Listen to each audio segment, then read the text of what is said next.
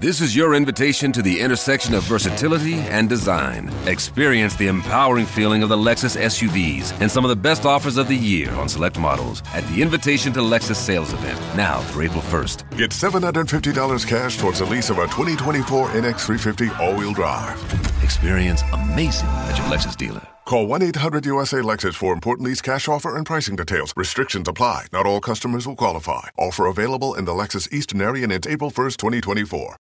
As humans, we're naturally driven by the search for better. But when it comes to hiring, the best way to search for a candidate isn't to search at all. Don't search, match with Indeed. When I was looking to hire someone, it was so slow and overwhelming. I wish I had used Indeed. If you need to hire, you need Indeed. Indeed is your matching and hiring platform with over 350 million global monthly visitors, according to Indeed data, and a matching engine that helps you find quality candidates fast. Ditch the busy work. Use Indeed for scheduling, screening, and messaging so you can connect with candidates faster. And Indeed doesn't just help you hire faster. 93% of employers agree Indeed delivers the highest quality matches compared to other job sites, according to a recent Indeed survey. And listeners of this show will get a $75 sponsored job credit to get your jobs more visibility at Indeed.com/podcast. That's Indeed.com/podcast. Terms and conditions apply. Like, I'm literally like staring at the stock certificate right now. Oh, wait. Back up. Uh-huh. You have the stock certificate? Yes. Oh, dear. Yes. You should not have stock certificates. You should own stock, but if you actually have the stock, and God forbid there was a house fire or that stock certificate got destroyed. Yes. Oh, dear.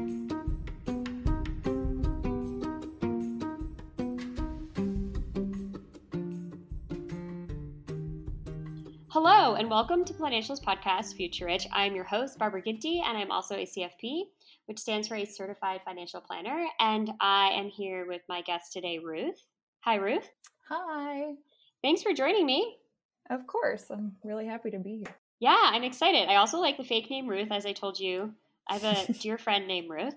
That's awesome. Yeah, it's one of my grandmother's names, so it's been passed around a lot.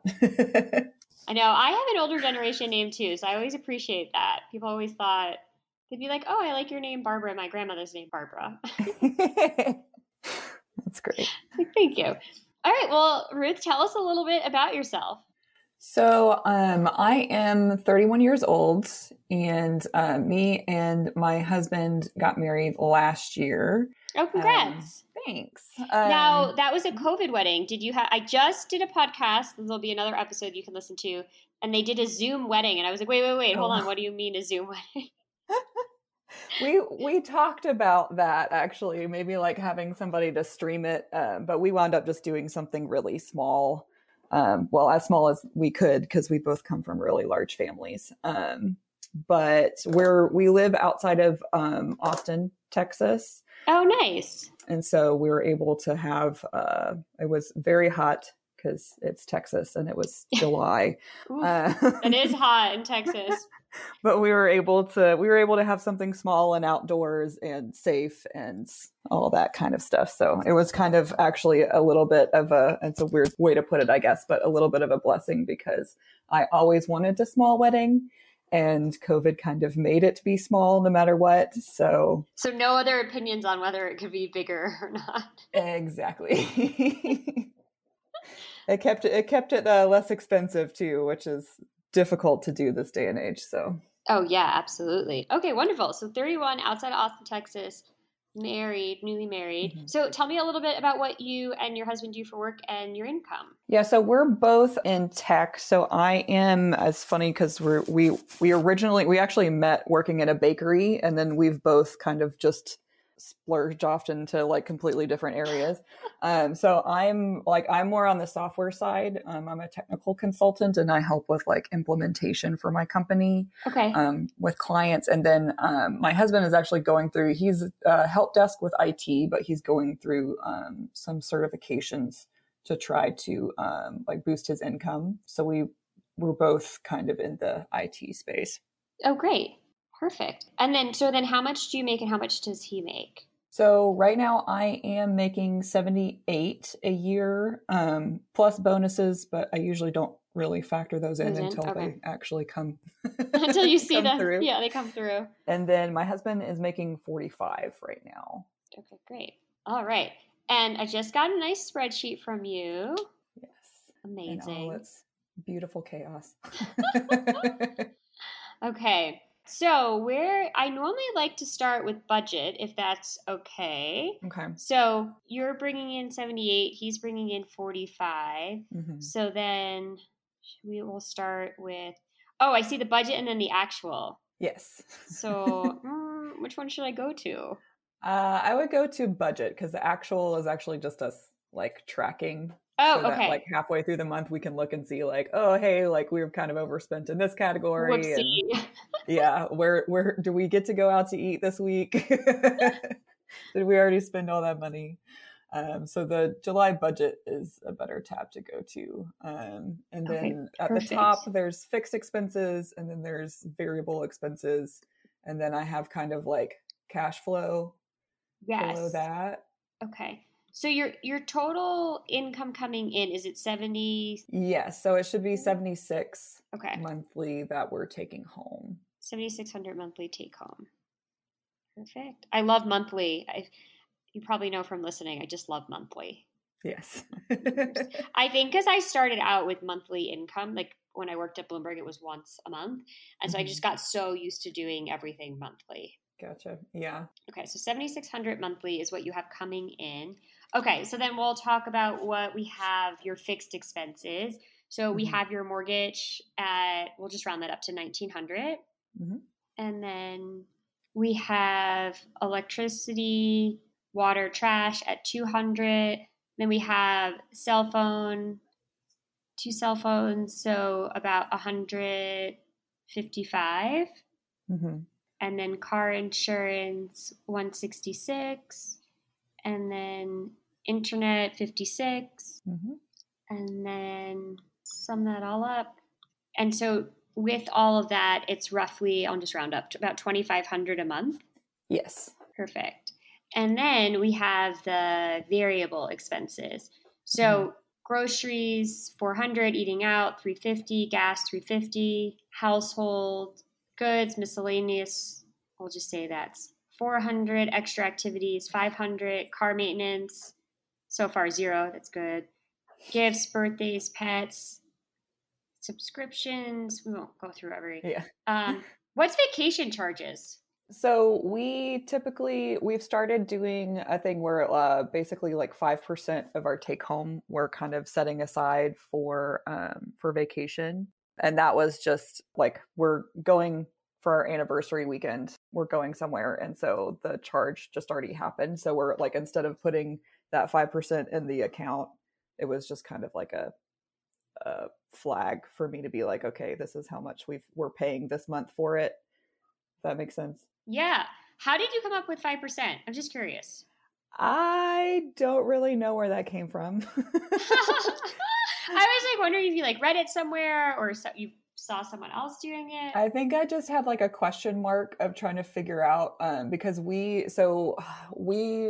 got married and then immediately jumped into, so my husband had some student loans and then like a hospital bill payoff. And so we went straight from like pay for the wedding, pay for the honeymoon, pay off student loans and medical. And so we've kind of just been like running, trying to do all that stuff. That's a good way to describe it. Yeah.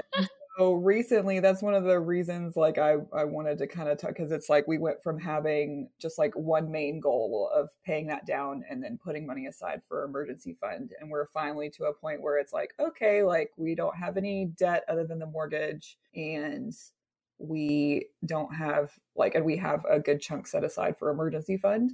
And so Perfect. I have a problem because I followed for a very long time on a very limited income, followed a very specific popular personal finance person when it comes to like staying out of debt and all that kind of stuff. And so I feel like because of how long I did that, it's difficult for me to justify spending on non-necessities. And since we are talking about starting a family, That was one thing as well that we were kind of talking about, is just, what are the things we want to do before we start a family? And vacations was a big thing, actually going on some trips. And so we wanted to make it a higher priority. Absolutely. Yeah, you have to, and you work to enjoy yourself too. You don't just work to stay home and save every dollar. I mean, some people do, and it's good for a time, but you also need to enjoy yourself too. Tomorrow's not a given. Exactly. So it was just kind of a number that we kind of threw out there. And then we had we're supposed to be going to Seattle in September for a week. And so we kind of came up with a number. It just kind of wound up falling together as about 5% of take home for now. Perfect. Okay. I just curious. I haven't seen that before, so I just wanted to understand it. Yeah. It was just kind of a throw out number, I guess. But I think that's a great way to do it, to put it as a line item, since I do agree with you. I've always been in the habit of saving as well. And so when you have that discipline, and you have that discipline for a long time, it's not something you can just turn off. Mm-hmm. And I don't think you should, right? Because your life is going to change, and that discipline will help you long-term with your finances, but that's a smart way, because it's a psychology play, right? You're tricking yourself essentially by putting it as you're paying yourself for your vacation. So then that way it's easier for you to justify it as a line item, which is, I think, a great way to do it, because exactly. I like that a lot. I might adopt that myself. I think that will help me. I normally just call Natasha and ask her if I can spend my money. Well, and that's the thing. I also realized that when I did go on vacation, on our honeymoon, I was still sitting there calculating how much stuff was costing instead of just, enjoying myself. So it also helps, I think, just to be able to be you know what, we have all this cushion for vacation. We don't have to think about it. We don't need, I'm here to enjoy it. Yeah, but it is a really hard mindset to change once you're in it. And when you're in it for a while, it's hard to turn that off. Yeah, for sure. So perfect. Well, I like that a lot. Okay. So then with all of that totals down here between your fixed expenses at $2,500 and then your other expenses, which work out to be, if I'm correct here, about $4,000. So the total is $6,000 approximately. Mm-hmm. So we have left over, we'll just do ballpark numbers, about $1,600. Mm-hmm.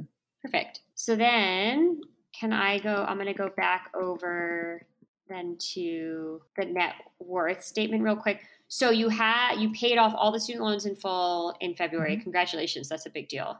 Thanks. We're really excited. Yeah, that's huge. And then your one liability, your only debt really to speak of, is your mortgage, which is actually a phenomenal debt because your mortgage rate is 3.25%. Yes. And that was one thing originally we had talked about, is once we get an emergency fund where we want it, where do we throw our extra money? Mm-hmm. And one thing we had talked about is throwing it at the mortgage. But the more that I looked into it, the more I was our mortgage rate is really low. Yeah, no, do not. So I was that doesn't, and most of I know it kind of gets into the weeds of stuff, but I started looking at the percentages of and it's so much of our net worth is in the house mm-hmm. and not in investments. And that just generally kind of makes me nervous. So I was I agree with you, especially with that interest rate, because you're getting a bit of a tax write-off on that, right? Mm-hmm. Because in the beginning, it's more interest. It's a 30-year, I'm assuming? Yes.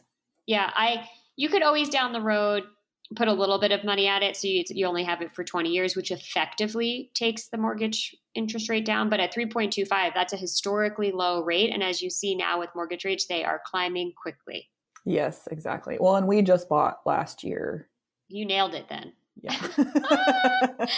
Well, we check that off as a win, because right now mortgage applications are dropping because the rate has doubled in 1 year. Yep. It's insane. Yeah, no, so I agree with you. We'll talk through your other assets here, but I agree with you that especially since, I love the idea that you have money allocated towards a vacation. Since you have no debt, you just have the mortgage, you have excess money every month. So we'll talk about putting that towards your other goals and then starting a family. Yay. So, okay. So can I ask, I had everything lined out for your assets. So your current home, you have equity in it, which is amazing. Mm-hmm. And did you do 20% down? So it was a little bit wonky because of how quickly the values of houses were going up last year, that we wound up having to put in an offer like well above what the bank would appraise it at. Yeah. So we would have had 20% down if the bank had like actually caught up to like the offer that we were making. So it did wind up being 5% down.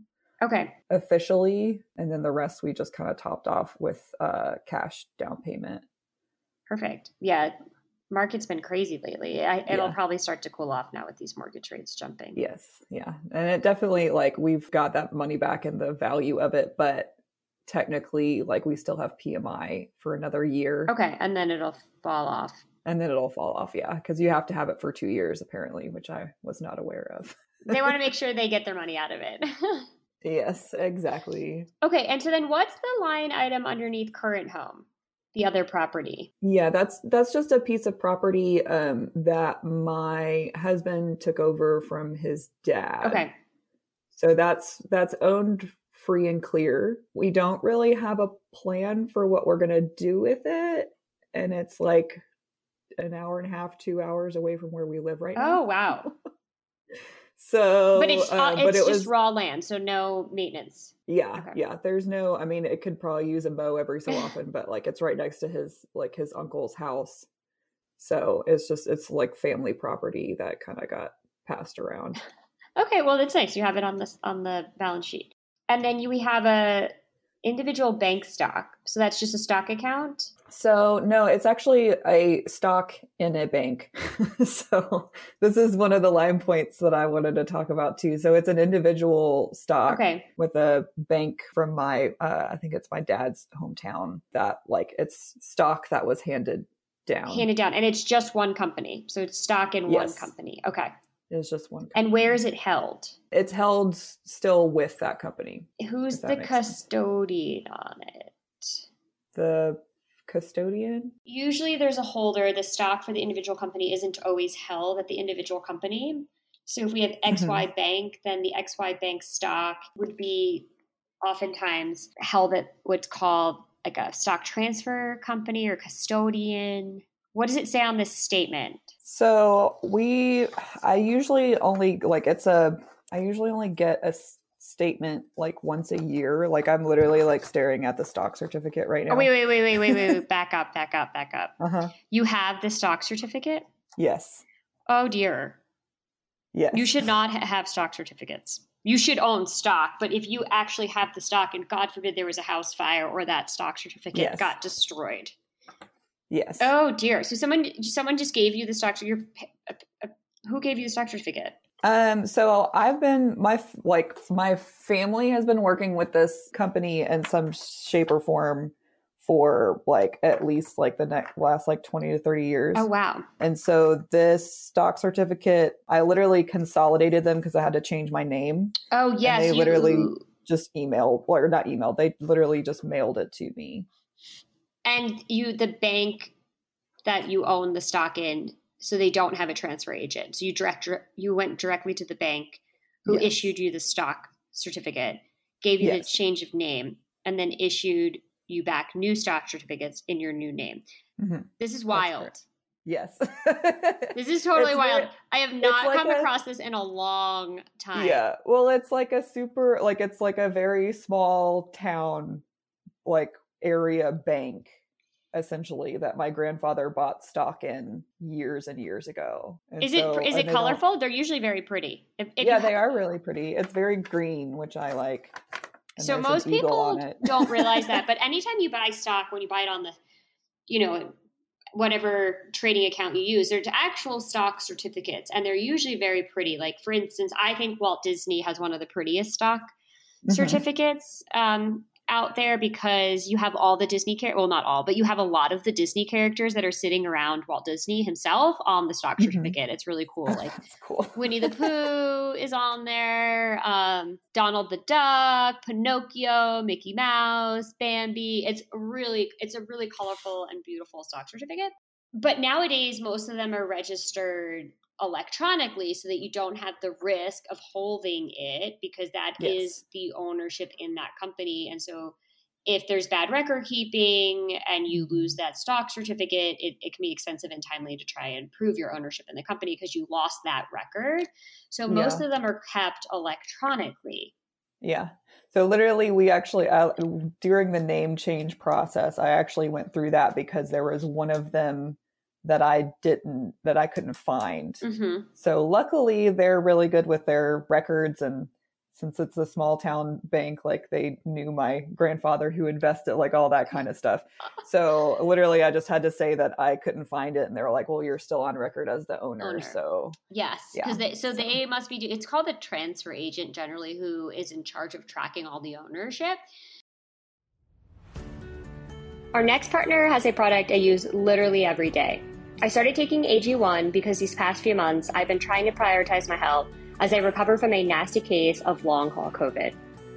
I like that it takes the mental work out of getting my vitamins and supplements, because with just one scoop of AG1, you're getting 75 high-quality vitamins, minerals, whole food-sourced ingredients, probiotics, and adaptogens.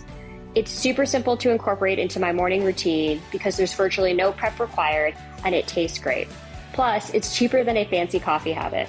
Another thing I like about Athletic Greens is that they are a climate neutral certified company. If you want to give it a try, Athletic Greens is going to give you a free 1-year supply of immune supporting vitamin D and 5 free travel packs with your first purchase.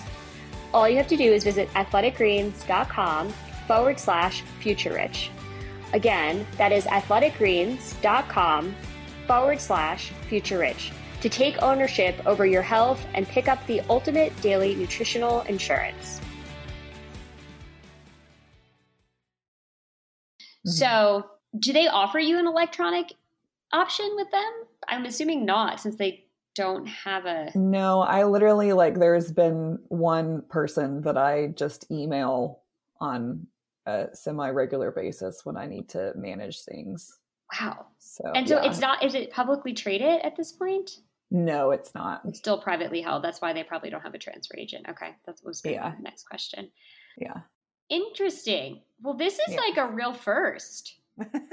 I don't know. This is one of the things I wanted to talk to you about, because it is really strange, and I don't know how to Oh dear. Well, I mean, it's an individual stock, so I guess it would be probably treated the same way as others. But well, the difference is it's privately held. You can't just sell it. Mm-hmm. That's why there's no transfer agent. Yeah. Well, they choose essentially, they choose when to hold sales. Yep. No, because it's private.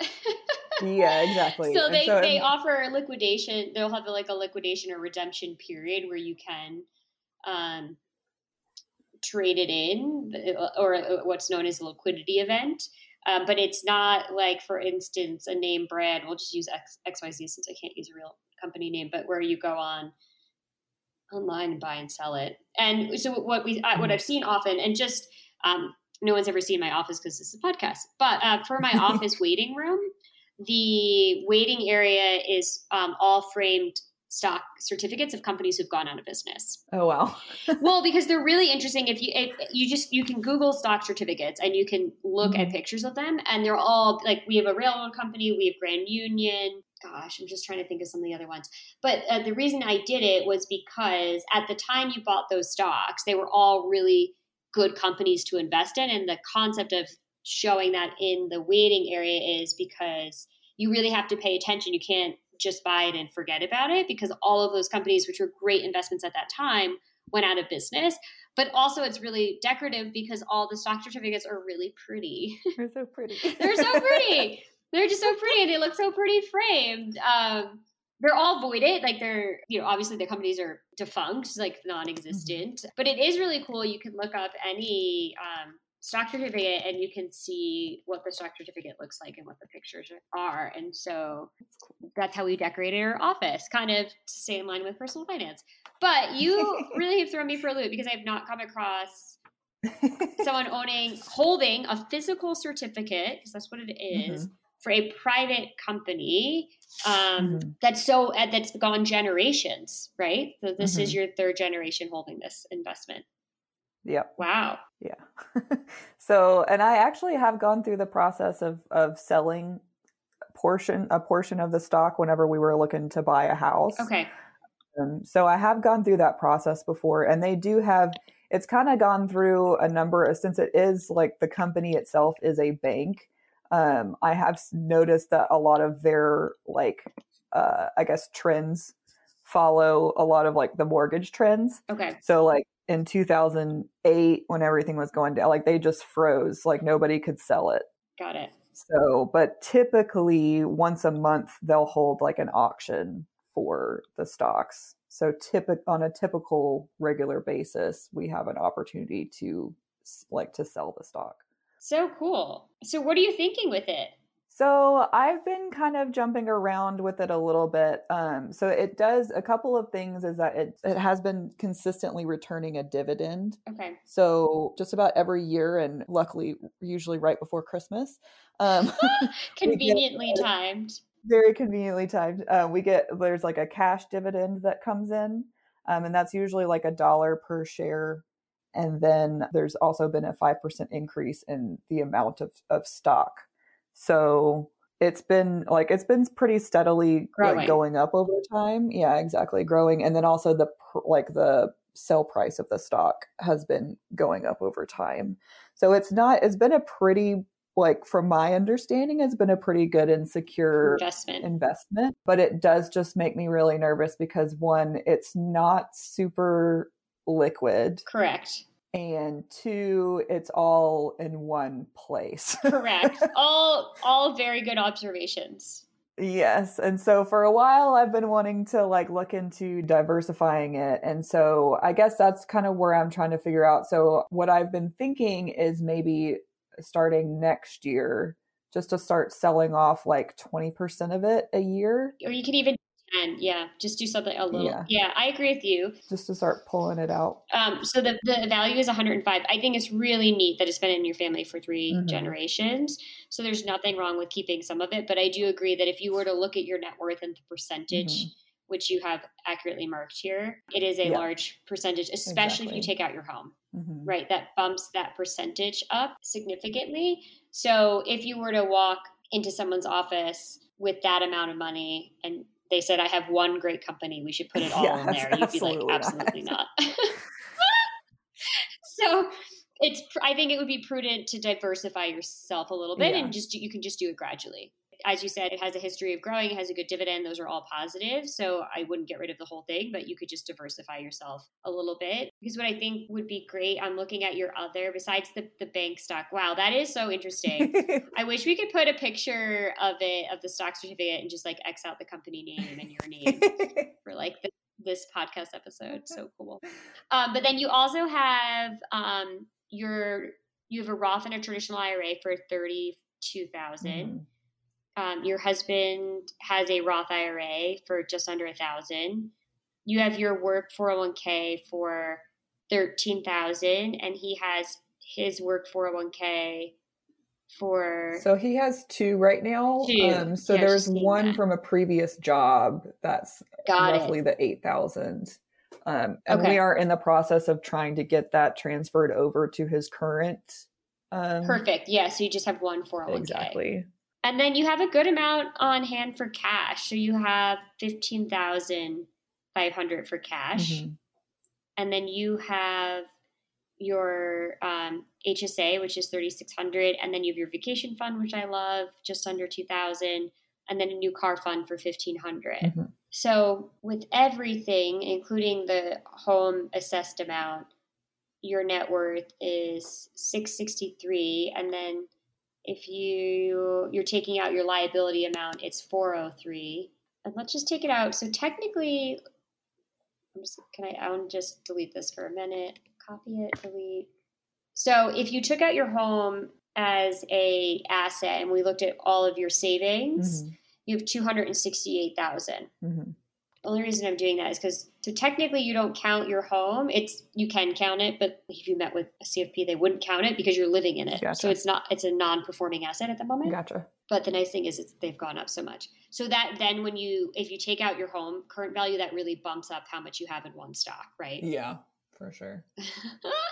It gets it to like 33, 35%. Okay, so I have a question. You're doing 3% towards your work 401k? So that's the match. So Got it. I Okay. actually put in, it's 50% of what we put in up to 3%. So right now I'm putting in 6%. My company is matching Perfect. 3%. Perfect. So 9% for you. And then what about your husband? He gets 1%? Yes. So he's putting in 1% and getting the 1% match. And then you're also, with the leftover money that you have monthly, you are, man, I really got distracted with that stock certificate. No, you're fine. Oh dear. Really threw me for a loop. You must be the first person in 200 episodes that has this situation. This is why the podcast is so fun. You never know. You just never know what's going to happen. So you put money in your emergency fund every month, and then retirement. Okay, here are the contributions. Yeah. So this was this month, and this is actually the numbers based off of the bonus, because I usually get my bonus in July. Okay. So typically we're putting $360 into. Right now we have it set up just to put into my husband's Roth, since he's a little bit behind on the retirement savings. So that way it's just easier to just throw it into one. But that should be, I ran like the numbers with the percentages and everything. And basically to hit 10%, we needed to put in, I think it's 3.5% extra of our take home, or excuse me, not of our take home. I was doing it based off of our gross. Gross. Okay. Yeah. So 3.5% of our gross, which I think is $10,250 gross a month, is around like 360. And so that brings it to where we're, for retirement total between our 401ks and the Roth, we're putting 10%. 10% of your gross in. Yes. Perfect. Now, you know what I like to do, right? What's that? I always like to bump up retirement. Yeah. I just wanted to make sure you knew that was coming. Well, I think how can we pump up retirement? I love retirement. Yeah, well, that's one. So there's a couple of things. Like ultimately, I would love to be able to get us up to 15%. Okay. But with some of our other goals, at least for like short term. Yep. I was kind of going back and forth about that, and so just because that would take up a good portion of kind of our leftover. So I think that would be another. Mm-hmm. Yeah, talk me through it. What if we just bumped it up like 2%? So that would be, well, I was thinking about maybe making it so we're like essentially aiming to max his out every year. Mm-hmm. So that would be like $500 a month. Yep. That's one thing. Now, because if you start to sell, well, here's kind of what I was thinking as well, is if you start to sell a little bit of this stock, right? Mm-hmm. Even if you did 10%, you could take, 8% and invest it into, or really 6%. So let's just use round numbers. Mm-hmm. So if you take a $10,000 a year out of the stock that is brought down generationally, which is pretty cool from your family, and then 6,000 of that, I would put in your Roth. It's from your family money. Mm-hmm. You put that in your Roth IRA, right? Mm-hmm. And then the other 4,000 you could put into your 401k, which would reduce your taxable income. Yeah, for sure. So that was the thing I was trying to figure out. Like, as we sell it off, do we just like try to invest it into like a regular investment account, or funnel it into retirement, or use it to kind of like top off some of our like more short-term goals? Like, I even thought about like selling it and putting it into the house, but I don't think that's a good idea. No, I don't want you to do. You know what I would like? I think to kind of honor that it's from your family, I think if you took it 6,000 out a year, it should actually make that. That's like kind of your gains on it. Even if 6,000 went into your Roth IRA, I mean, that could be invested however you want. That could just still invest it, just diversified, and then it's tax sheltered the rest of your life. Yeah, exactly. I would take 6,000 from the bank stock and put it in your. I would keep it in your Roth just because it's from your family. Yeah, that makes sense. It's just cleaner that way. And then if you wanted to sell more than 6,000 from it, I would put it into the 401k and lower your taxable income, or put it towards another goal. But I kind of like the idea of putting it towards the future. I mean, that has always been right. Yeah. That's been money that has been always left for later. So I kind of like the idea of staying with that tradition, but just being prudent with it and having it more diversified, but still leaving it as a long-term investment. Yeah, exactly. Well, and I think that's a thing. So I've had it so my grandfather passed when I was like 8 months old. So it was like slowly passed, like my grandmother kind of like slowly wrote it off to grandchildren, like as she got older. So I've had it for a really long time. And then when I was full-time food service for like 10 years, and I didn't have extra money to put aside for retirement, in my mind, it was always like, okay, that's there to grow for later because I can't put anything aside, right now, but that's what that's there for. So I think it would also kind of honor like the fact that it's always kind of been in that bucket in my head. Yeah, I would definitely keep it in that bucket because here's what happens. If it gets, so let's say you funnel $6,000 a year for, in theory, the next, what is it? Let's just say 30 years, 6,000 years for the next 30 years. There's 180,000 that ends up in a Roth, right? Mm-hmm. Just with contributions, not even with growth. And if the other monies go towards, or even if, let's say you still end up with 100,000 because you're just taking the gains out of that account, and we still have the Roth IRA. And then when you get to be down the road then, and that one bank stock helped you put more money in the 401k, helped you fully fund a Roth every year, and you still own it. And let's say at that point you're in a good spot, and then you can do something nice for your kids like your grandparents did for you. Yeah. Right? Awesome. Or for your grandkids. You can keep it kind of in that family line by keeping it as long-term. Awesome.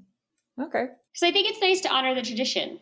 Yeah, for sure. Yeah, absolutely. I feel like it's one of those things, like my family has always been very family oriented. So like, and I'm one of 6 kids. My husband is one of 7. Wow. So obviously they love children, and I have 13 nieces and nephews, and he has 11. Oh my gosh. Big family gatherings. Yes, very large family gatherings. And like my grandmother was always like she only had 2 kids, but she had 11 grandchildren. And so, oh my gosh, it was always something that was very valuable to her. So it's pretty awesome to kind of like see that kind of funnel down and to be able to like be a good steward of it. And yes, no, I totally agree. I think taking $6,000 a year and putting it in a Roth IRA, because it's still invested, right? It's just meaning it doesn't pay tax. Yeah. After it stays in there.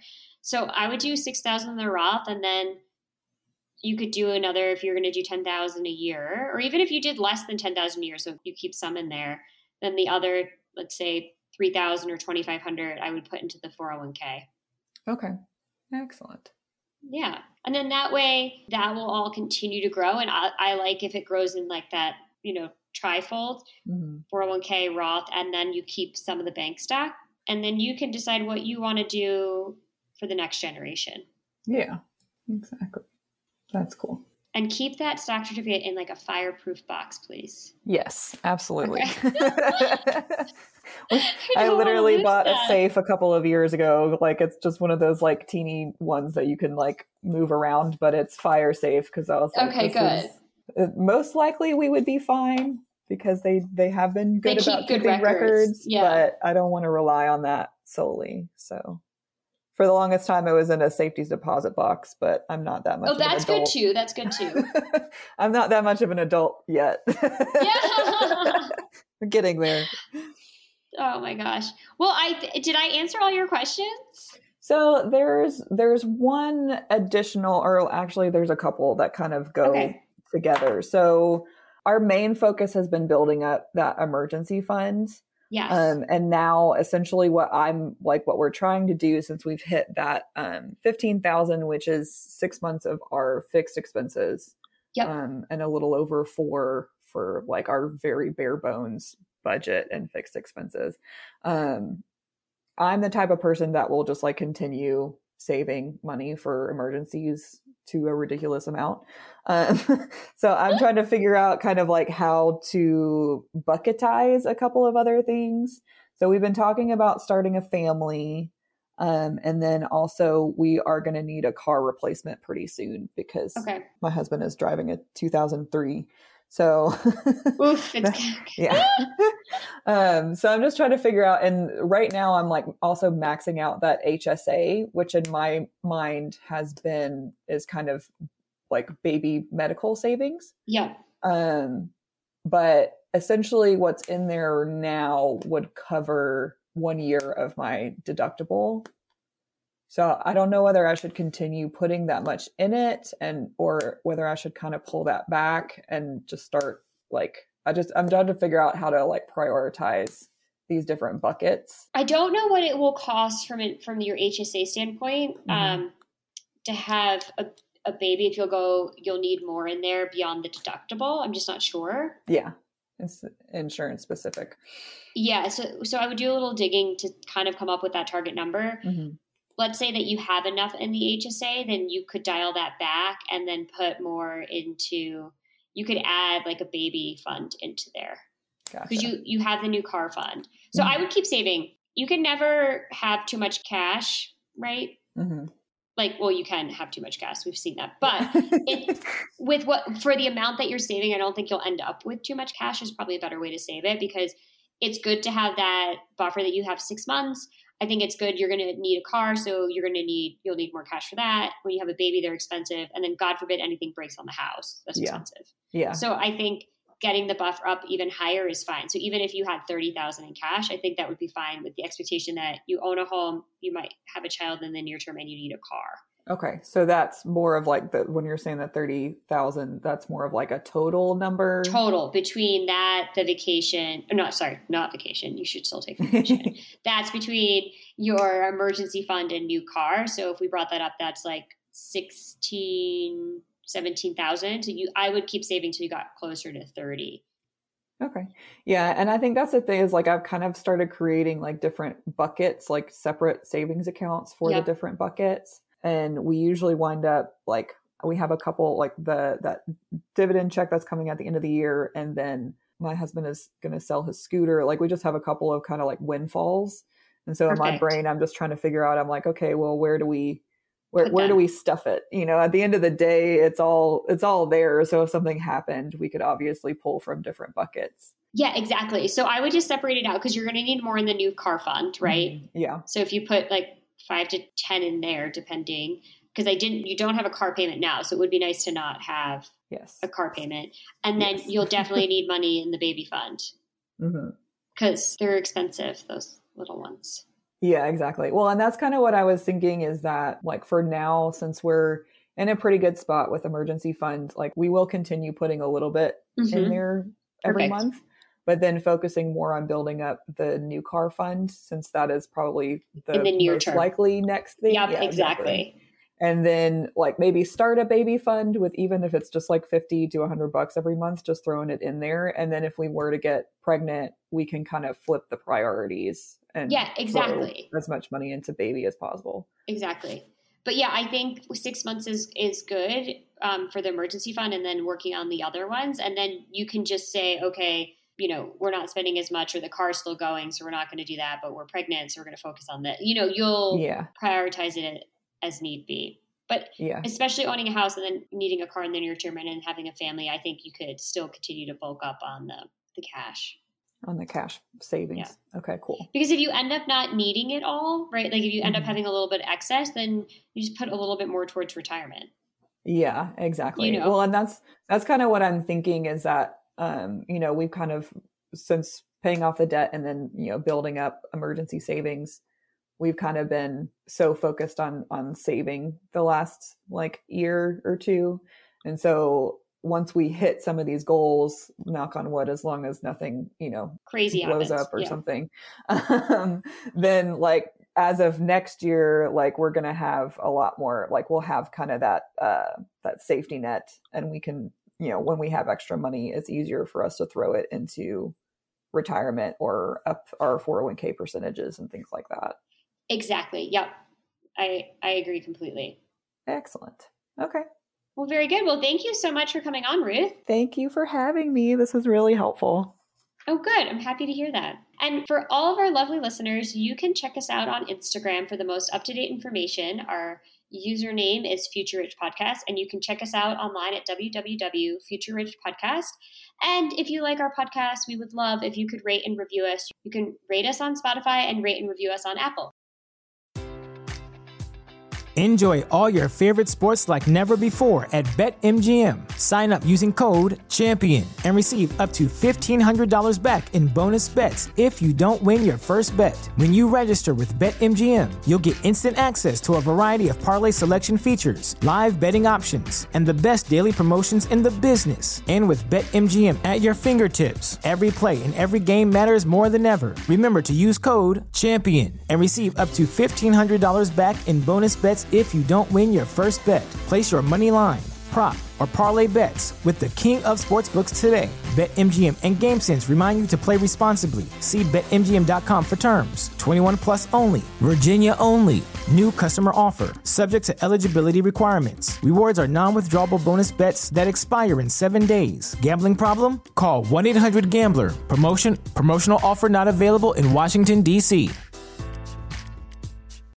As humans, we're naturally driven by the search for better. But when it comes to hiring, the best way to search for a candidate isn't to search at all. Don't search, match with Indeed. When I was looking to hire someone, it was so slow and overwhelming. I wish I had used Indeed. If you need to hire, you need Indeed. Indeed is your matching and hiring platform with over 350 million global monthly visitors, according to Indeed data, and a matching engine that helps you find quality candidates fast. Ditch the busy work. Use Indeed for scheduling, screening, and messaging so you can connect with candidates faster. And Indeed doesn't just help you hire faster. 93% of employers agree Indeed delivers the highest quality matches compared to other job sites, according to a recent Indeed survey. And listeners of this show will get a $75 sponsored job credit to get your jobs more visibility at Indeed.com/podcast. That's Indeed.com/podcast. Terms and conditions apply.